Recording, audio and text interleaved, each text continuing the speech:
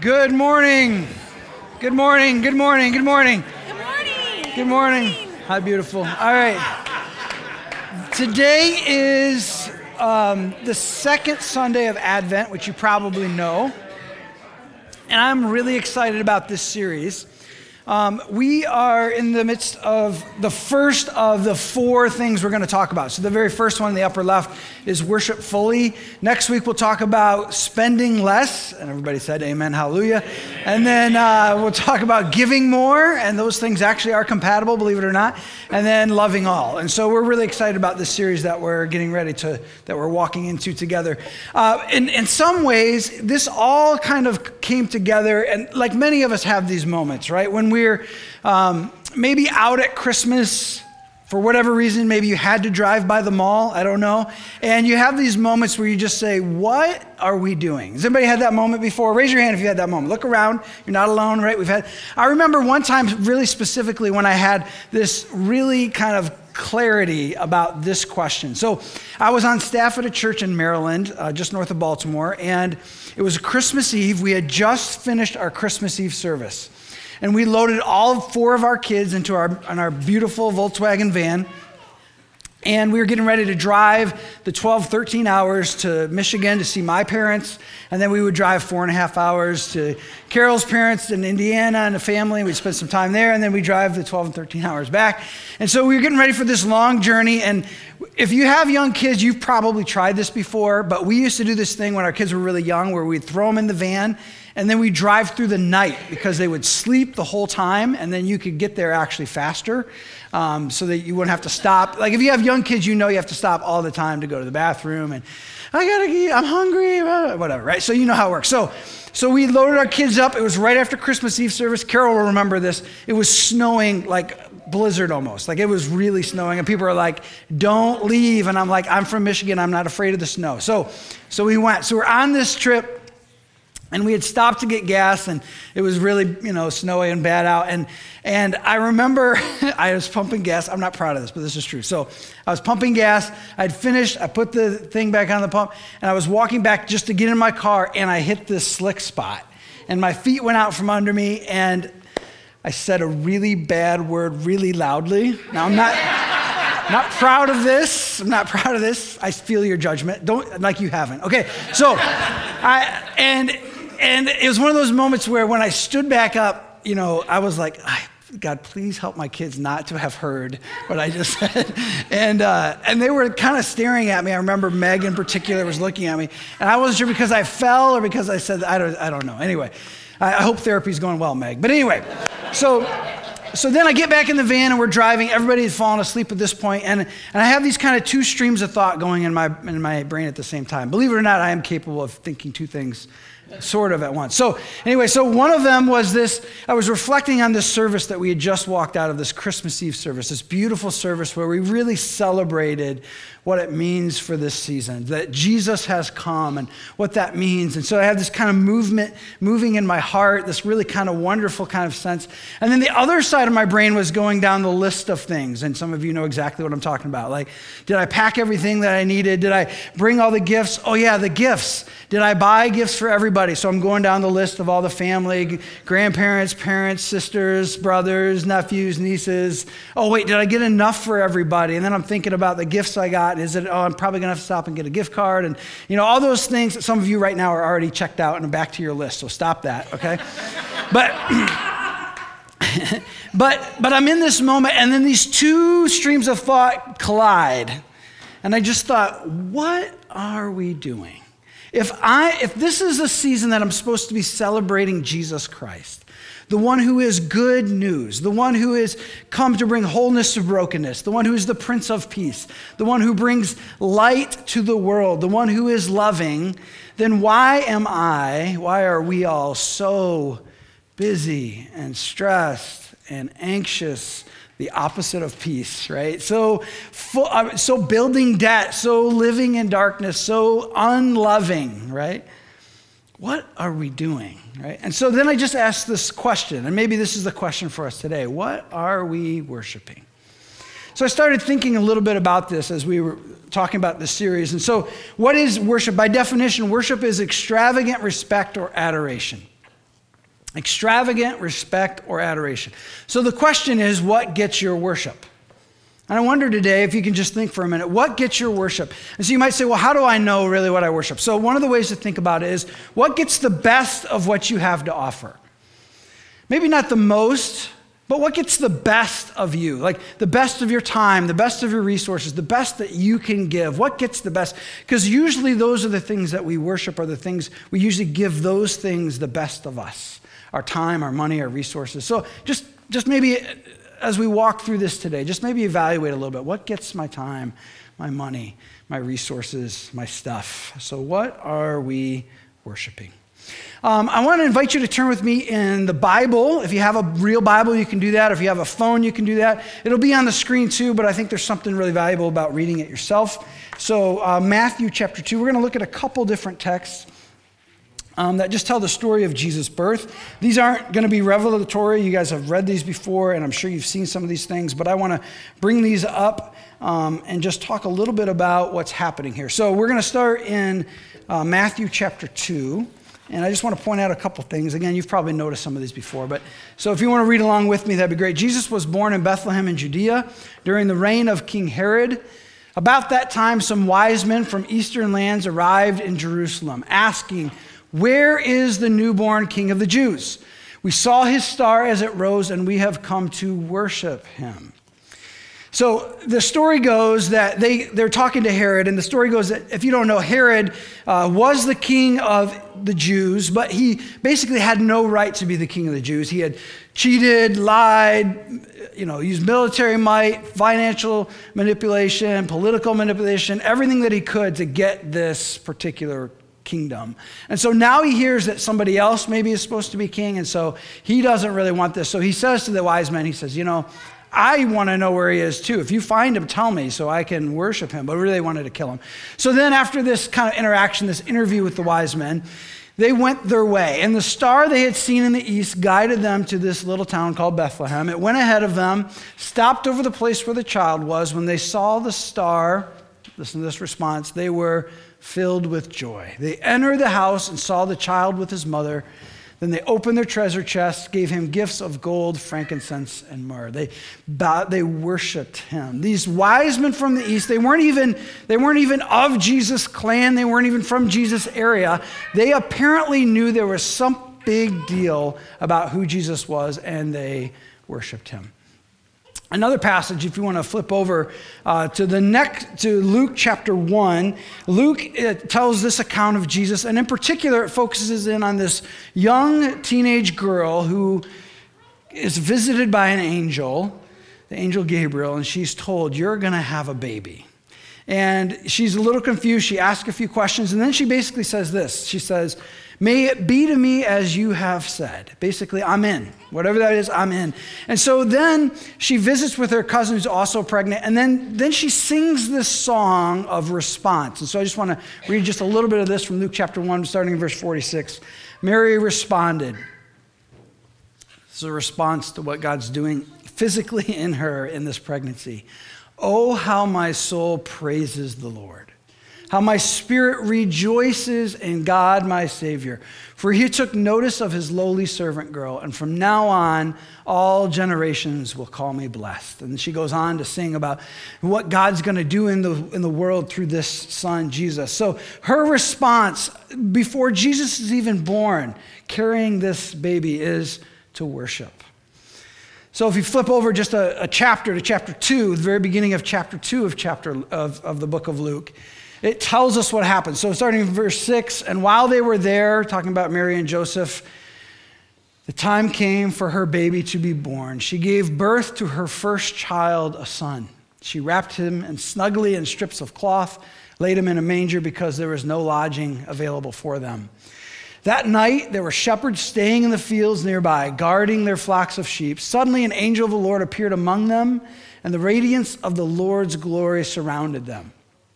They were terrified, but the angel reassured them. 'Don't be afraid,' he said. 'I bring you good news that will bring great joy to all people. The Savior, yes, the Messiah, the Lord, has been born today in Bethlehem, the city of David. You will recognize him by the sign. You will find a baby wrapped snugly in strips of cloth, lying in a manger. So they responded. Suddenly the angel was joined by a vast host of others, the armies of heaven, praising God and saying, "Glory to God in the highest heaven, peace on earth to those with whom God is pleased." When the angels had returned to heaven, the shepherds said to each other, "Let's go to Bethlehem. Let's see this thing that has happened, which the Lord has told us about." They hurried to the village and found Mary and Joseph, and there was the baby lying in a manger. After seeing him, the shepherds told everyone what had happened and what the angel had said to them about this child. All who heard the shepherd's story were astonished, but Mary kept all these things in her heart and thought about them often. The shepherds went back to their flocks, and what's their response? Glorifying and praising God for all they had heard and seen. It was just as the angel had told them. So here we have character after character. You have these men from the east. You have Mary, the mother of Jesus. You have angels from heaven. You have lowly shepherds. And what is their response when they encounter Jesus? It's to worship him. It's to worship him. And so, as we think a little bit about our particular culture, our particular time, what are we missing? Right? Like in our advanced, technologically driven, clearly way evolved society, this is what we've done to Christmas, right? This kind of thing, right? This is clearly worshiping, no, maybe something, yeah, right? So again, what are we missing? What are we worshiping? What are we worshiping? Can I say to you today, for all we know about Jesus, and many of us in here know a whole bunch about Jesus. I doubt any of you were like, wait, Mary is the mother of Jesus? I didn't know that, right? We've heard the story before, right? Some of us in here know all kinds of things about Jesus and Christianity and church and all those things. But yet, despite that, many of us, I think if we're honest, find ourselves in this place where maybe we've pacified Jesus. See what I did there? I want you to catch that. We've pacified this Jesus. We've made him into something that he's not by just kind of forcing him into this thing where we've settled and made Jesus just something maybe we come and worship on a Sunday morning, once a week, make ourselves feel better about all the other stuff we've done the week. Or maybe sometimes we've kind of made Jesus to be more like us than we'd really like to admit. And we just think of Jesus as somebody like us. Like he likes the things we like and he wants the same things that I want, obviously. He clearly wants the Steelers to win the football game today because I do. Or, we've kind of made Jesus into this kind of thing that's, but maybe just today, stay with me for a second here. Maybe just today, I wonder if you could just pause all of that. And I just want to ask you this question. What if what the Bible says about Jesus is actually true? What if it's, just for a minute, just entertain with me. What if what the Bible says about Jesus is actually true? Then Jesus is worthy of our worship. The kind of person that he is. See, what real worship is, true worship, is response. It's not something, it comes free of expectation. I don't worship somebody, I don't worship something because I want to get something back. God's not a God who bargains. When I was younger in my faith, I thought God was a God who bargains. So if I just tithed this much or did this much or was nice enough this way, then God would do these things for me. But God doesn't work that way. And what he wants is just us to respond in worship because of who he is. Now, of course, people worship all kinds of things. We know this, right? So people worship teams. I mentioned that earlier, right? So it's the Steelers, the Packers. I see a Packers shirt. Falcons, whatever. Vikings. I see that. Kentucky basketball. Do people worship? If you've been to Rupp Arena to a men's college basketball game, then you know there's worship there happening there, okay? People worship all kinds of stuff. People worship stuff, right? I know a guy, literally, he has a lot of stuff, and he built a brand new house, and in his house, he has a little place where he eats breakfast every morning, and he built a window into his garage from where he eats breakfast every day so that he can look out at all his stuff, his cars, his boats, his stuff, and he just loves to get new stuff and put new stuff in there so he can look at his stuff, right? And people, of course, worship money.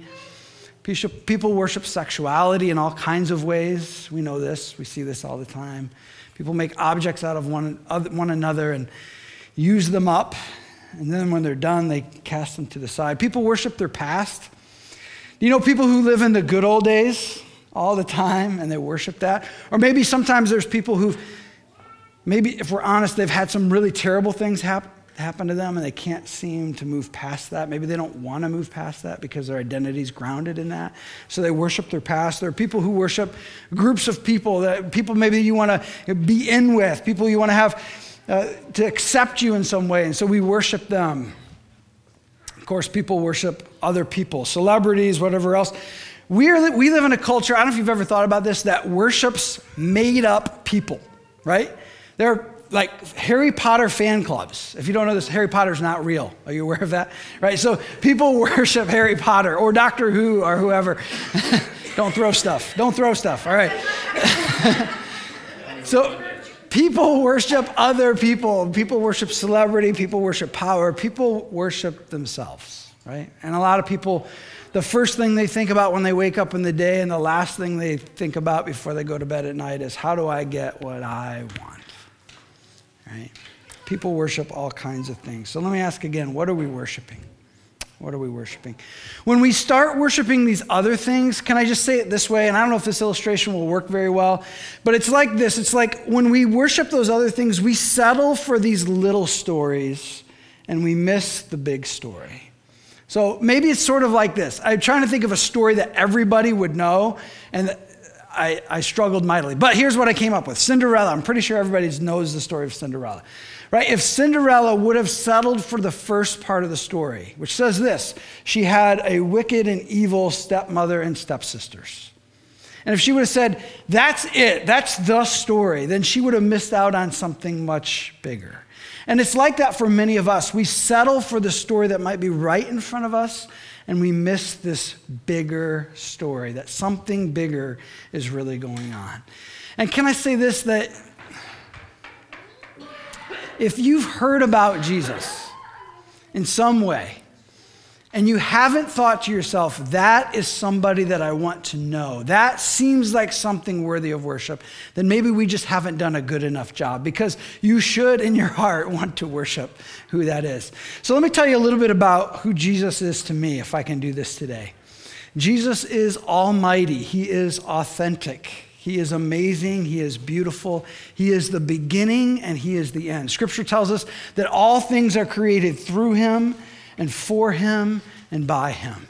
Scripture tells us that he is the fullness of all things. In other words, the best of everything that it's created to be is in Jesus. He is the beginning and end. He is worthy of our worship. Jesus is caring. He is compassionate. He is cleansing. He is comforting. He is courageous. He is more conservative than I would like to admit, and way more progressive than I would like to admit. If we're honest, anytime we try to put Jesus into a box, we can put him on the left side or the right side, try to put him into a political party of some kind, then we fundamentally miss the whole thing, because he's bigger than all those things. If you read the Gospels, you will find that however conservative you are, he will infuriate you by how progressive he is. And if you continue to read the Gospels, you realize however progressive you might be, he will infuriate you because of how conservative he is.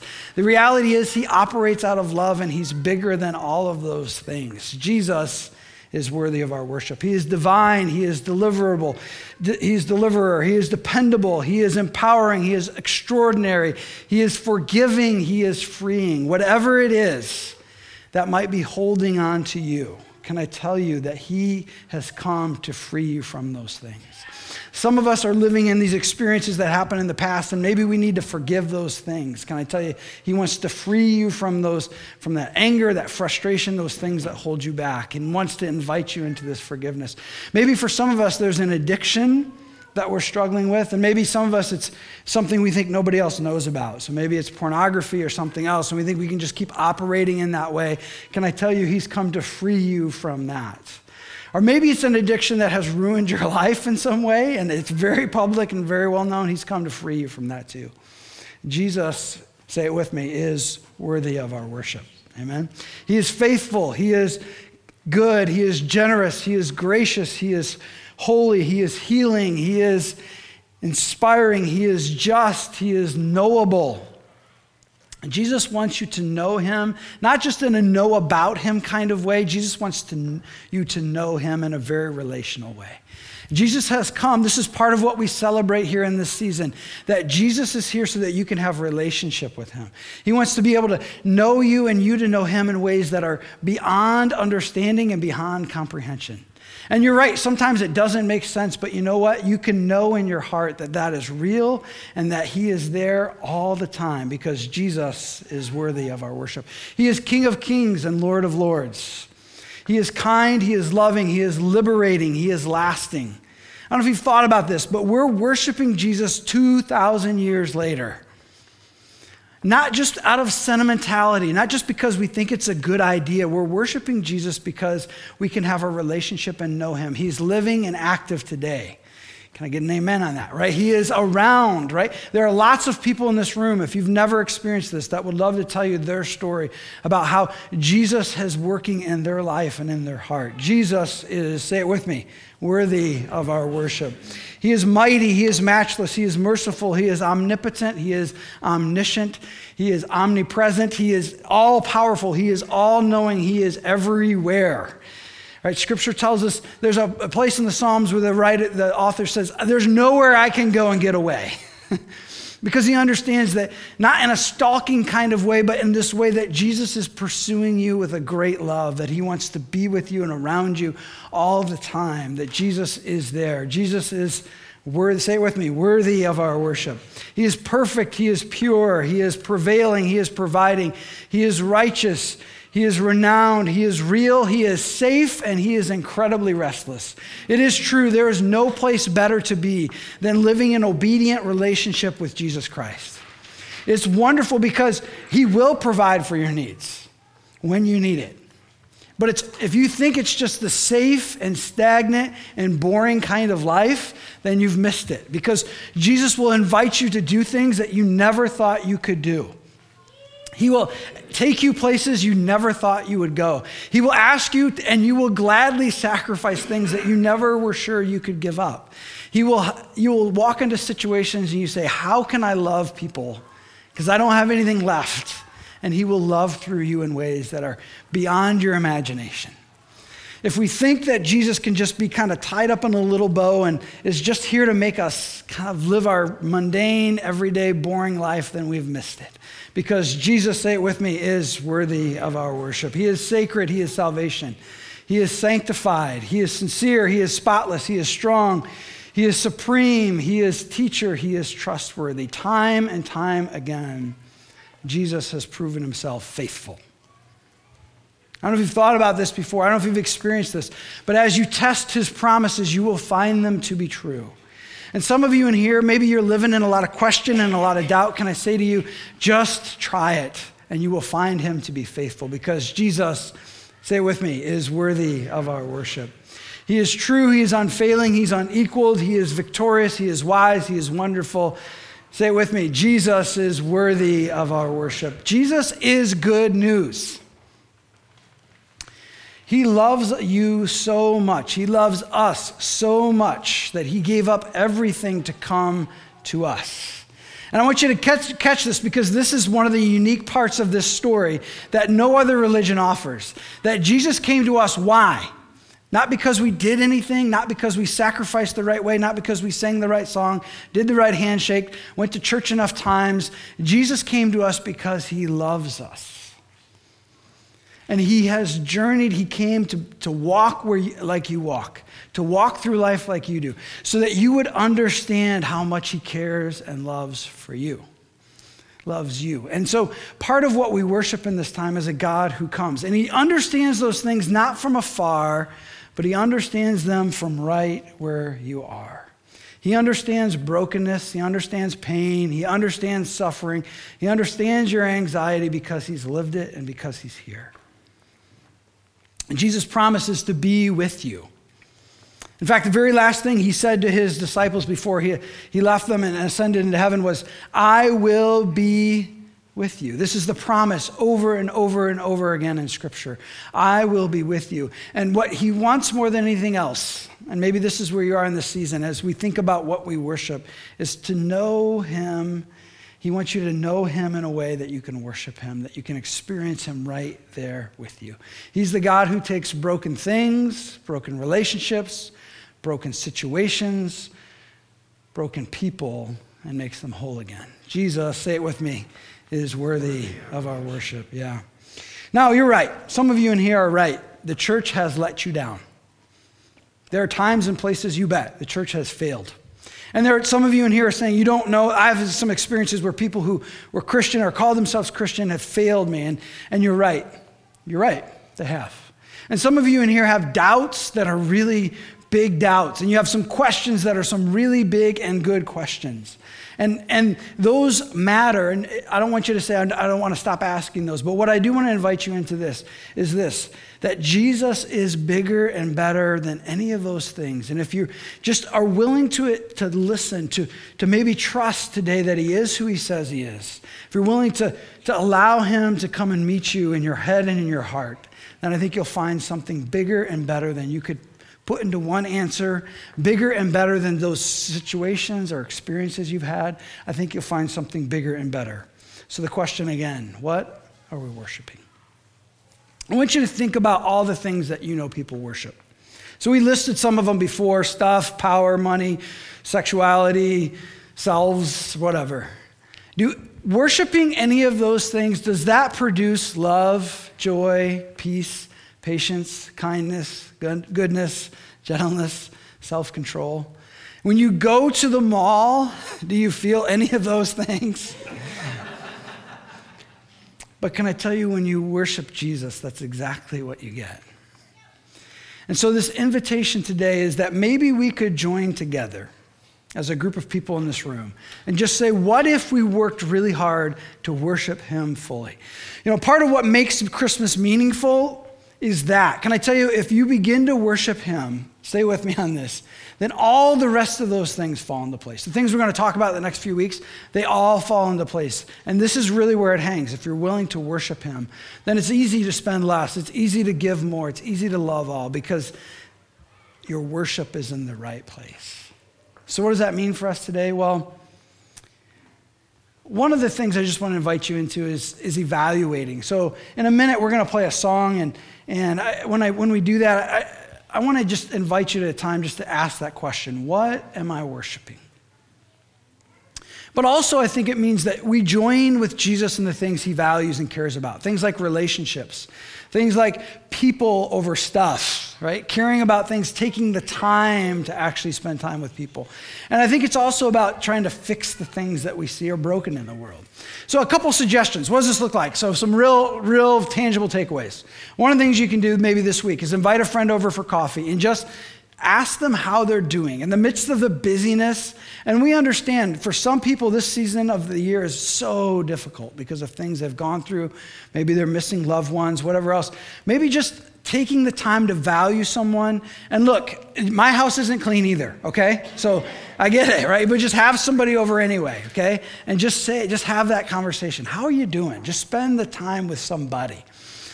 Maybe if you have kids, you can, while they're decorating, putting up the nativity, putting stuff around the house, or maybe cleaning up the stuff they got out around the house, whatever it is.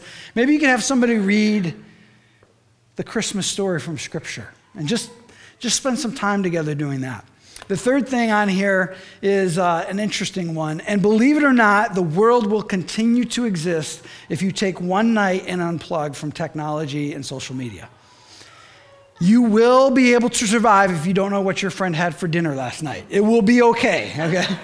I promise, okay? But here's the thing, and I'm not saying this not to brag in any way, but I'm just going to tell you this. My family and I, for the last couple of years, have taken one night a week, and we have done this. We've unplugged everything. We've asked no social media, no technology. And sure, some weeks are better than others. Some weeks we're happy to do it. Some weeks we begrudgingly do it, and all that stuff is true. But here's what I can tell you that we've found. When we do this, number one, we're way more present with one another. Like we actually pay attention. We spend more time at the dinner table actually talking because there's nowhere that we gotta go. There's nothing calling my name that I gotta get online and do. We sleep better and more on these nights. We actually go to bed earlier and we sleep better because we're not plugged into those things. So I just want to invite you to maybe sometime in the midst of the busyness of this season to maybe try this. And then the fourth one there, if you have a commute at all, maybe turn off the radio and just spend 10 minutes praising God. Just, God, thank you for all the things you have done. That's a way that we can worship him in a really tangible way. In just a minute, I'm going to pray, and then we're going to show you this video. As we walk into this, the video is just it's a song, so there are lyrics up there. You can, if you want to just read those lyrics as you hear the song, you can do that.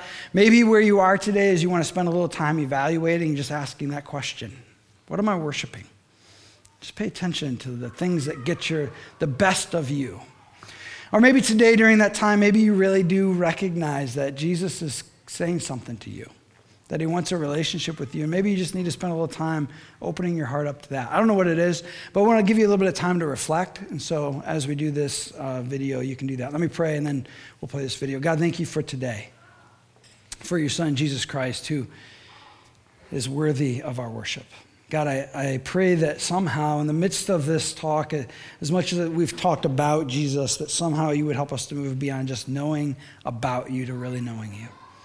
To this place where we want to give our worship to you in everything we do. We want to value the things you value. We want to care about people instead of stuff. We want to be present instead of busy. So invite us into that in this time. In Jesus' name, amen.